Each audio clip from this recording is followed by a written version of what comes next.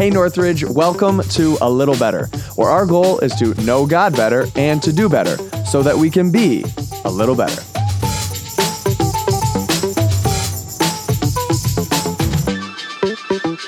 Hey everyone, and welcome back to A Little Better. Thank you for listening and watching each and every week. We are excited to jump in on a week where there was no football so that Drew and I can have something else that we can small talk about as we jump in. Drew, thank you for another week, and I'm looking forward to this conversation.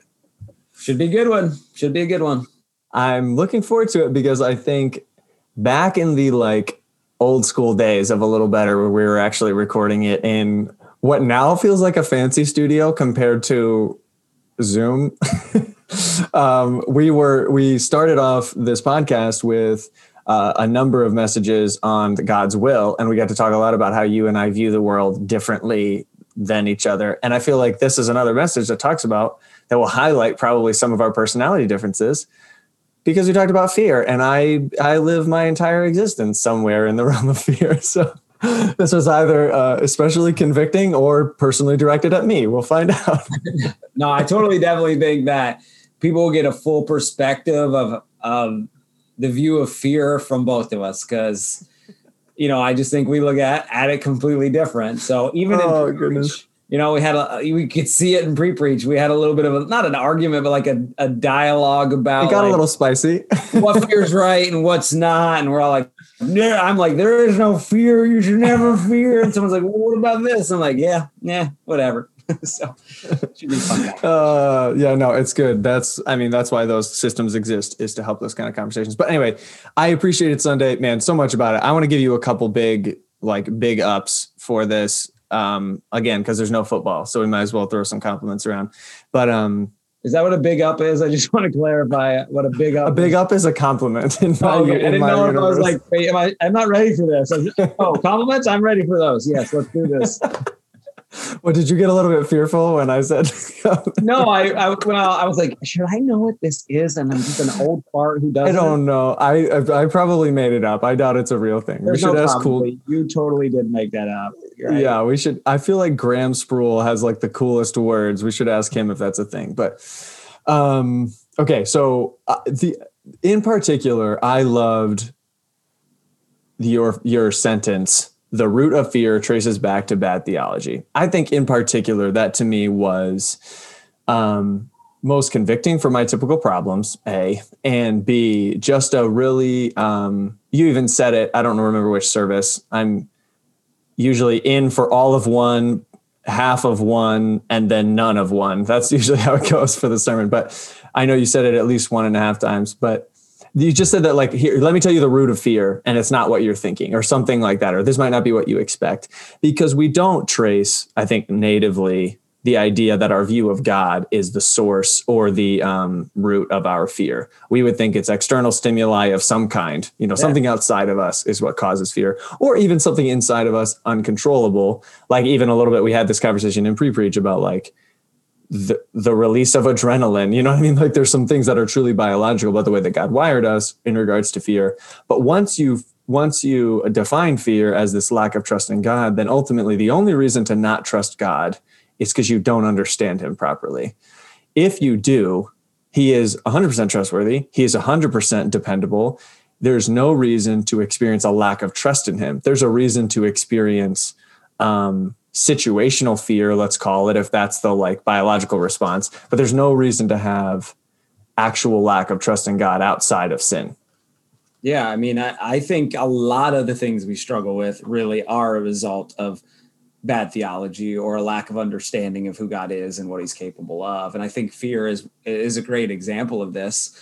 And I said it, when you do get God, you shouldn't be afraid of anything in life, because you realize he's got your best interest in mind, and you might not like it. I think that's the disconnect for people. Even some people struggle with that statement is, we said, when you understand God, he's not surprised and he's in control. Some people feel that tension, well, God's in control. Why would he allow COVID-19 to happen? Why does he allow bad things? And, it's at some level we feel fear because we don't see that big picture, right? The big picture of who God, what God is accomplishing and what he's doing. And so, Yeah, I think when we learn to trust God fully, that starts with us knowing him and understanding him at what level we fully can. I'm not even sure we can fully understand God, but when we do, that trust should only grow in him. So, yeah. And the people's struggling with that sentence, as you say, probably does come back to that again, how you define fear, that's a big part of it, but then also what God's being in control should mean for the circumstances of my life. Obviously, in our own minds, that should mean a degree of comfort that we're unlikely to experience. It should mean a degree of safety that we are in no way guaranteed. So that's why I love the verse you closed out with at Rochester, like God did not spare his own son from suffering. You know what I mean? Like, so right. Why should we expect, again, that's us shifting our eyes off of our theology and onto our circumstances again. Right. And then guess what happens when we do that? We become afraid because why would God do this? What, God doesn't need to answer that question for us ever, right? He gets to do what he wants when he wants, because that's what makes him God. And if we keep our eyes on him, our trust grows. But when we take him off and put him on our circumstances, that's what causes us to fear. And it changes our theology. It gives us an inaccurate theology of God. Right. And so, yeah, I think I love God didn't spare his own son. Okay. So why would he spare you and I from suffering, from bad circumstances? And knowing that should actually just grow our trust in God, not diminish it. Yeah. And the idea behind suffering obviously is not like, look, if he let his son get beat up, then you're going to get beat up too. It's like it's not this crass, like he doesn't care about you.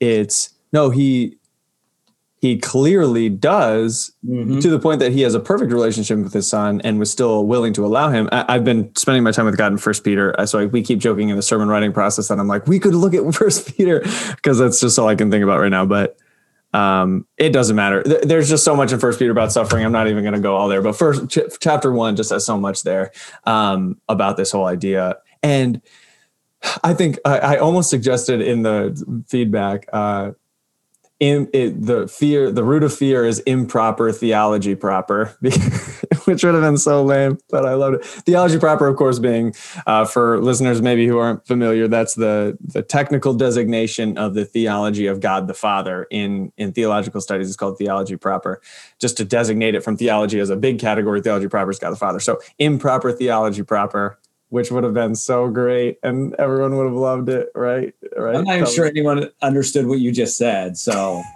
if you write it down, it makes more sense. Okay. You have to see it. That's true. But anyway, I just really wanted to tell you, I appreciated that point and felt like there's a lot of nuance here that was really helpful. And so too, maybe let's dig into that. You talked about how would God allow, like if God's in control, how would he allow this or that? I want to give a shout out to a particular podcast, the Unbelievable Podcast with Justin Briley. It's a podcast out of the UK. It's super, super helpful. Each week it has conversations between Christians and non-Christians on really complicated topics. And they've even had like, did God cause, or why did God allow COVID-19? They had a great conversation about that. They have all kinds of great, really heady theological conversations between experts, like internationally renowned experts will be debating on these topics. So it's really helpful. So just to say, we're not going to dive into that to its deepest extent, but I think there's a difference between the big picture answer, which is what you're giving here. And I'll restate that big picture answer. The big picture answer is that if we view God properly, we'll never experience fear because God's always in control. But then there's the individualized response that I think probably at a pastoral level, we might give to an individual who might be saying, I'm coming to you with this really hard circumstance, help me understand, to simply slap God's in control and he's not surprised, so just deal with it. Don't be afraid, just quit looking at your circumstances and look at God. Like that's not an answer in a counseling room, but it's a great answer when we're thinking about like, what's true in the big picture. That's a preaching point, not a counseling point. Maybe, is that a way to say it? I don't know.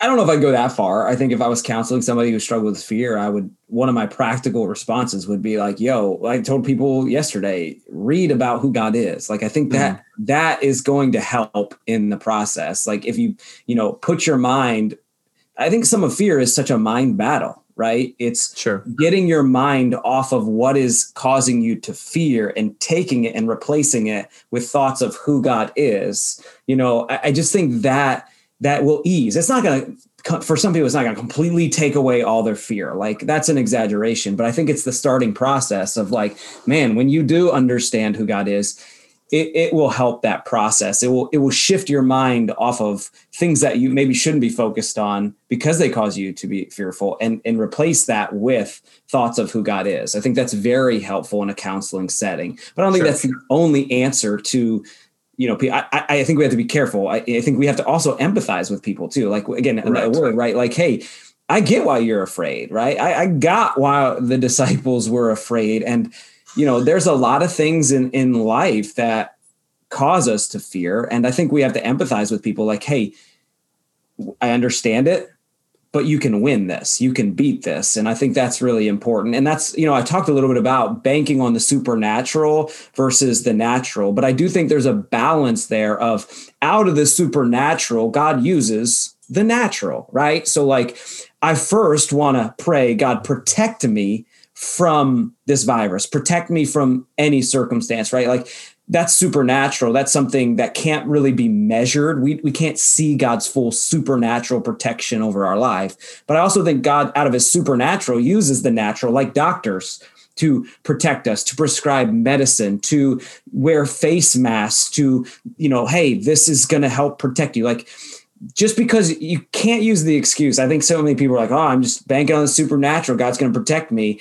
And you're going to do all stupid things to set you up and be like, oh, God didn't protect me. No, God, that's not the way God works, right? He's not just this extreme God who's like, you either bank on me or you bank on medicine, right? No, you bank on God while using the brain that God gave you to walk through life and care for others, right? Mm-hmm. And those tensions even reveal some of what is our misunderstanding about God protecting us, because we also operate in the assumption of false distinction or a false dichotomy between God's protection and our health, right? Like, God's protection doesn't have to come in the form of our health. He has greater things in mind than even our safety. In a safety obsessed world where it would have been so much easier for people in the first century to not expect God to protect them, because life expectancy is radically shorter. The sun and the rain fall, and the righteous and the unrighteous. Like, if you're living in a world where like your expectations aren't that high, it's easier to say like, God clearly has a bigger goal for my life, AKA pleasing him and spending eternity with him, because like, there's probably not that much in this world that's that enjoyable. Like, you are an alien and a stranger. Again, it's coming back to 1 Peter for me. Like, as you're living as a foreigner in exile, your expectations aren't that high. You're not that comfortable. You're not digging in and putting down roots in some senses. We just live in a world where roots and convenience and high expectations and life expectancy and comfort are so accessible. Again, by God's grace, that's not a bad thing, but it does bring with it a different kind. We have to resist different kinds of sins when comfort is possible than if comfort were impossible. We would have to resist bitterness in that context. In this case, we don't have to resist bitterness. We have to resist becoming obsessed with our own comfort. And so then believing that God's control and his protection, I have to break the American mentality. That means I'm happy. It means that he's at work in me. That's what I'm praying for most. Right. And when it comes to fear, I just think we've stretched acceptable fear.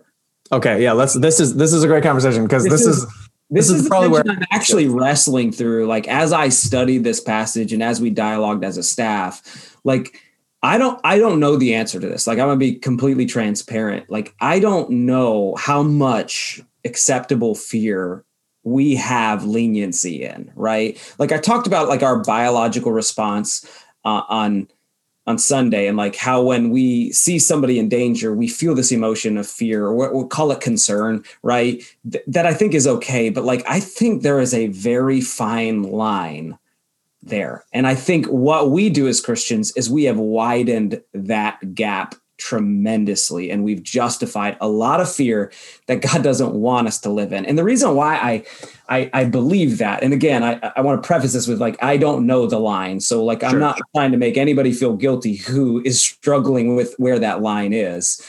But man, the Bible constantly says, fear not, don't be afraid. Right. So like, it actually is the most common command. So like, I think we got to take that seriously. I don't think we can like not overplay that. Like, wow, that's strong. That's a lot of places. And so again, I'm wrestling, and at some level, is it like a disputable matter? You know, Paul talks about like disputable matters of like, hey, Sure. where that line is. Could it be a conviction thing where like, hey, I know with this fear, I still trust God, but this is, again, I don't know. I'm navigating that like tension that I feel like. And I'm a guy, I don't really like, again, I'm not trying to be proud. Like fear is not one of my biggest struggles. Like I am very like, I don't fear a lot. I don't worry a lot. That's just not one of my struggles, but I recognize for a lot of people that is, right? Right. And that's where I think it's, I love that you bring up the idea of it being a disputable matter or a matter of conscience, or even just a personality wiring struggle. You know, like I am substantially more inclined to have spreadsheets on spreadsheets on spreadsheets for my whole life, you know what I mean, than you would be, which means that's an inclination toward catastrophizing. We've talked about the Enneagram before. It's one of my favorite personality things, and people have different opinions of it, whatever. I like it. And Enneagram 6s, which is what I am, like the idea that I'm constantly thinking about, I want to have, if I'm going to somebody's house and there's a possibility I'm going to go swimming, I'm going to bring a full change of clothes and a bathing suit and 2 towels, just because like, well, I don't know, we might go swimming. So like, I just got to be prepared. Like that's not fear, but that is absolutely my wiring, that I'm trying to think through like every possibility, because I don't want to be in a situation where I want to go swimming, but I can't because I didn't think ahead. So I'm always trying to think ahead, whatever.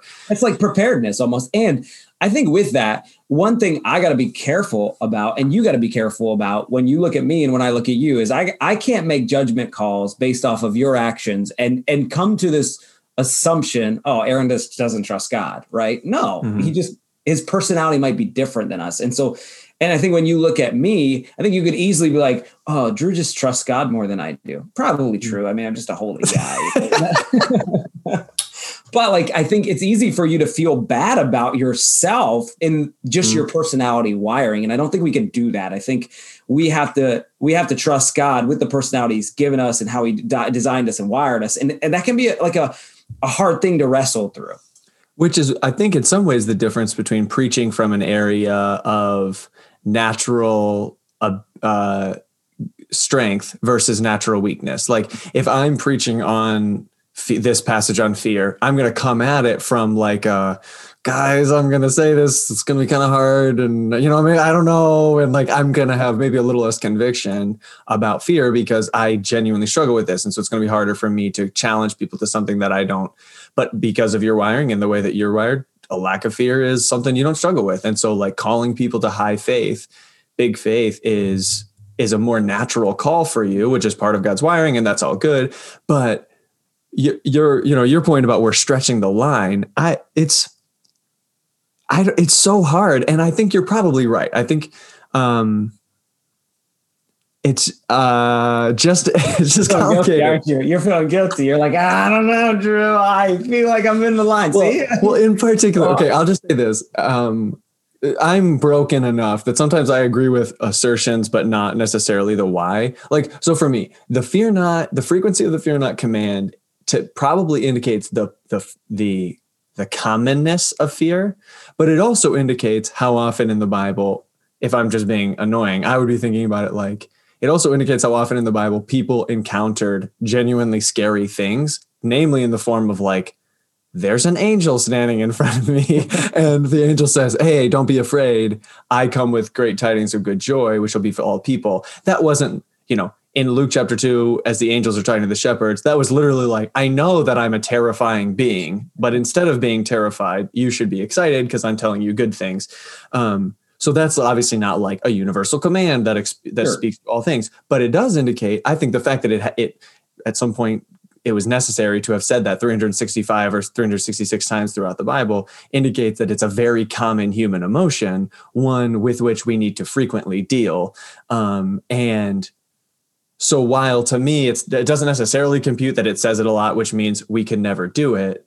It does to me mean it's apparently pretty common, just like any other themes that repeat throughout scripture. You can say that's probably true of the universal human experience.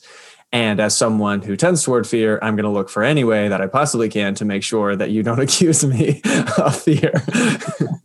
So I think a healthy question that we should all ask when we feel the emotion of fear, I think a good like barometer is just this question, like, can I fully trust God and still feel this way? Right? Like, okay, I'm wrestling through this circumstance. I feel afraid. Can I fully trust God and still feel this way? And if the answer is yes, like, I don't think you're living in fear. If the answer is like, oh, I'm not sure, I think maybe you might want to wrestle through that a little bit more. And if your answer is no, you're probably stepping out of bounds of that command, fear not.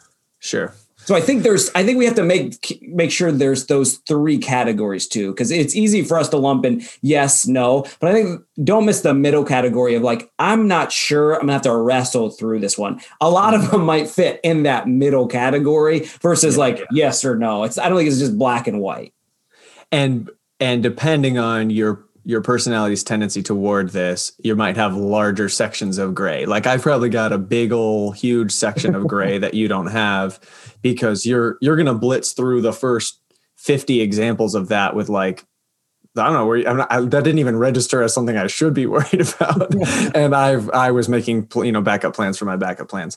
But I know for me, my fear doesn't always manifest in like what you would classify as like terror, because frankly, I just don't experience, probably most Americans don't experience things that you could classify as being genuinely scary. They are frightening maybe in some way, but they're not like there's a monster chasing me or like an alligator's going to eat my leg off or something. Like, I don't know why I went for alligators, by the way. We live in the North, bro. If you see an alligator, you've left the area. Something is very wrong.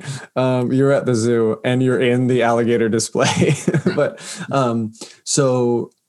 my fear manifests, I think, probably more often as indecision than it does as like, I'm scared. Like I'm not Peter walking on water, like literally scared I'm going to drown. It's more likely that I'm going to be faced with a series of options and be paralyzed by the possibility that in choosing, I might bring upon myself a situation which has negative impact. And I could have, if I had thought about it enough, I might've been able to avoid that or prepare for it. And then I'm beating myself up. And like, it shows up more as indecision, fear does for me, than it does as, any other thing. That makes sense. I think for me, fear shows up. I'm an Enneagram 3. So achiever, I think they call that. I'm not like, robust in my understanding. I'm actually reading one of the books right now, but nice. This makes sense for me. Like one of my greatest fears is, what are people going to think? Right. Mm-hmm. How are people going to receive this information and think about me? And then really, I would say my greatest fear is just like the safety and protection of my family. Like when my Ashley goes on a road trip to see her family with our family, I'm like, what would happen if they were in a car accident and I would lose all of them? Like that might be the top chart greatest fear. I make up these every once in a while in my head. I make up these scenarios and like, how am I going to respond to this if it ever happened? And it's like, really, Drew? Like what? Come on, bro. Yeah. Catastrophizing in that sense. And I'm certainly inclined that way, which is why actually, that final verse that we use of if the Lord had not been on our side, I liked that verse. In fact, in the writing process, as we were suggesting that verse, I think one of the reasons I brought that particular one to mind was my brother at the beginning of COVID. My brother's a pastor in the Detroit area, and he preached a sermon on that at the start of COVID or sometime over the summer. And it was like, he talked about it as reverse catastrophizing. Like catastrophizing is where we say like, oh my goodness, things are so terrible. They're going to be so terrible. And we work ourselves into a fear situation. And he was saying what's cool about that verse is that's actually the same process, but in reverse. You're looking back and saying, all right, now go crazy. Think about it. Like if the Lord had not been on our side, what are some of the crazy things that could have happened? Like, let's just let your imagination run wild. And like, they would have swallowed us alive, for instance. Like they would have, whatever, like all these things. Oh my goodness, look at what didn't happen. No, it's kind of like the opposite of count your blessings. Like don't, be grateful for all the things God has done. It's like, no, take a second and be as Enneagram 6 as you want and create the worst possible scenarios. None of those happened. Why? The Lord was on your side. And I think that's like an insightful turn on what we tend to do, which is forward thinking, catastrophize. Why don't we take a moment and look back, not just at all that God has done, but all that could have happened in some parallel universe that he didn't let happen. And that's just an indicator of his faithfulness. Right. And that's a great exercise, I think, too. Like, if you're listening, go through the storms of your life, write down all the things that you worried or were afraid that might happen, and write how many times they actually did happen. Yeah. Yeah.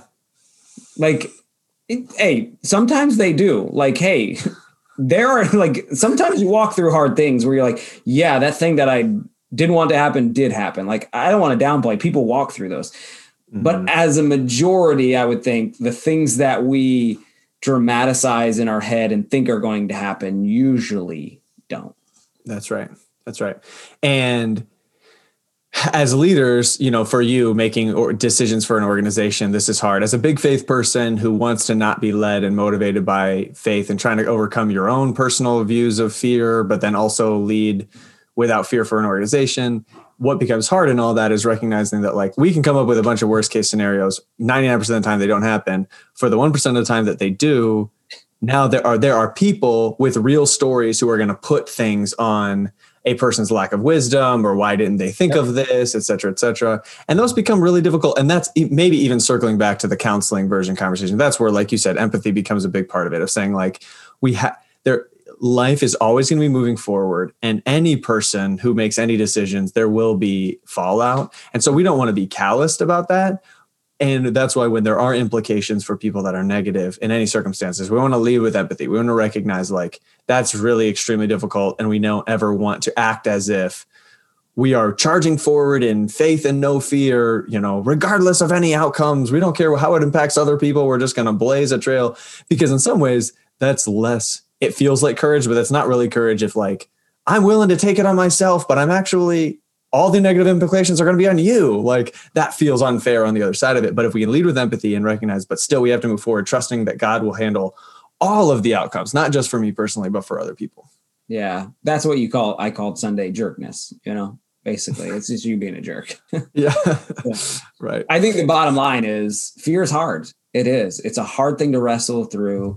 And at the end of the day, we need to trust God more than we fear. That's where we have to land. And the way we do that is the first step. There's many ways to do that, but the first step is getting proper theology of who God is and what he's capable of. And the more we know, the more knowledge we get of God is never going to hurt us. Mm-hmm. We shouldn't be conformed to this world, be transformed by the renewing of our minds. And the first thing is our view of God is our most important view. And if we can get that right, everything else falls in place. Yep. Great conversation, man. Thanks for leaning into the tensions here. I appreciate it. Hey. And hey, for everybody listening, we'd love your feedback and thoughts. Where are you most afraid? Where do you struggle with this? How does fear manifest in your life? Any of those exercises that you're working through, if they're helpful, please hit us up. We want to hear from you. If they're not helpful and you're mad, we also want to hear from you. Never hurts to get a little, I'll pass it right along to Drew. His Enneagram 3 will love the negative feedback. And I will have a spreadsheet tracking every one of them. No, I'm just kidding. Hey, we love you guys. Thanks for interacting. And we will see you next week when we kick off our brand new series called, I can't remember, Be Rich. Be Rich. Yes. All right. See you guys.